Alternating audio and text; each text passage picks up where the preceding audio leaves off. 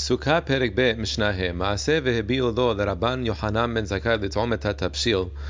They brought Rabban Yohanan just to taste the taste from the cooked dish. Or Rabban Gamliel sheteh chotabot udli shel mayim. And they brought Rabban Gamliel 2 dates and a bucket of water.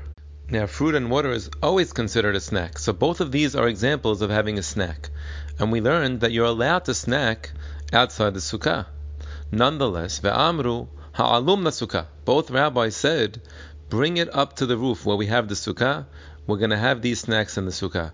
Bartenura says we learn from these stories that even though you're allowed to have a snack outside, but if you're mahmir, hareze meshubach, it's a praiseworthy stringency, even to snack inside the sukkah only.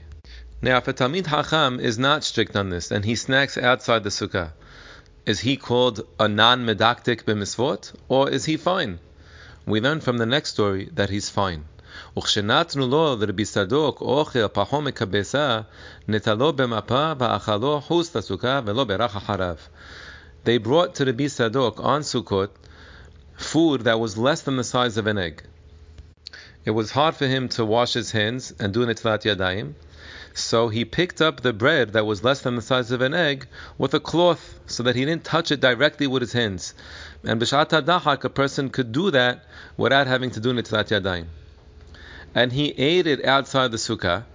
Bartenura explains because only significantly more than a kabesa is called achilat keba. So here, for sure, it's achilat aray, because it was less than a kabesa.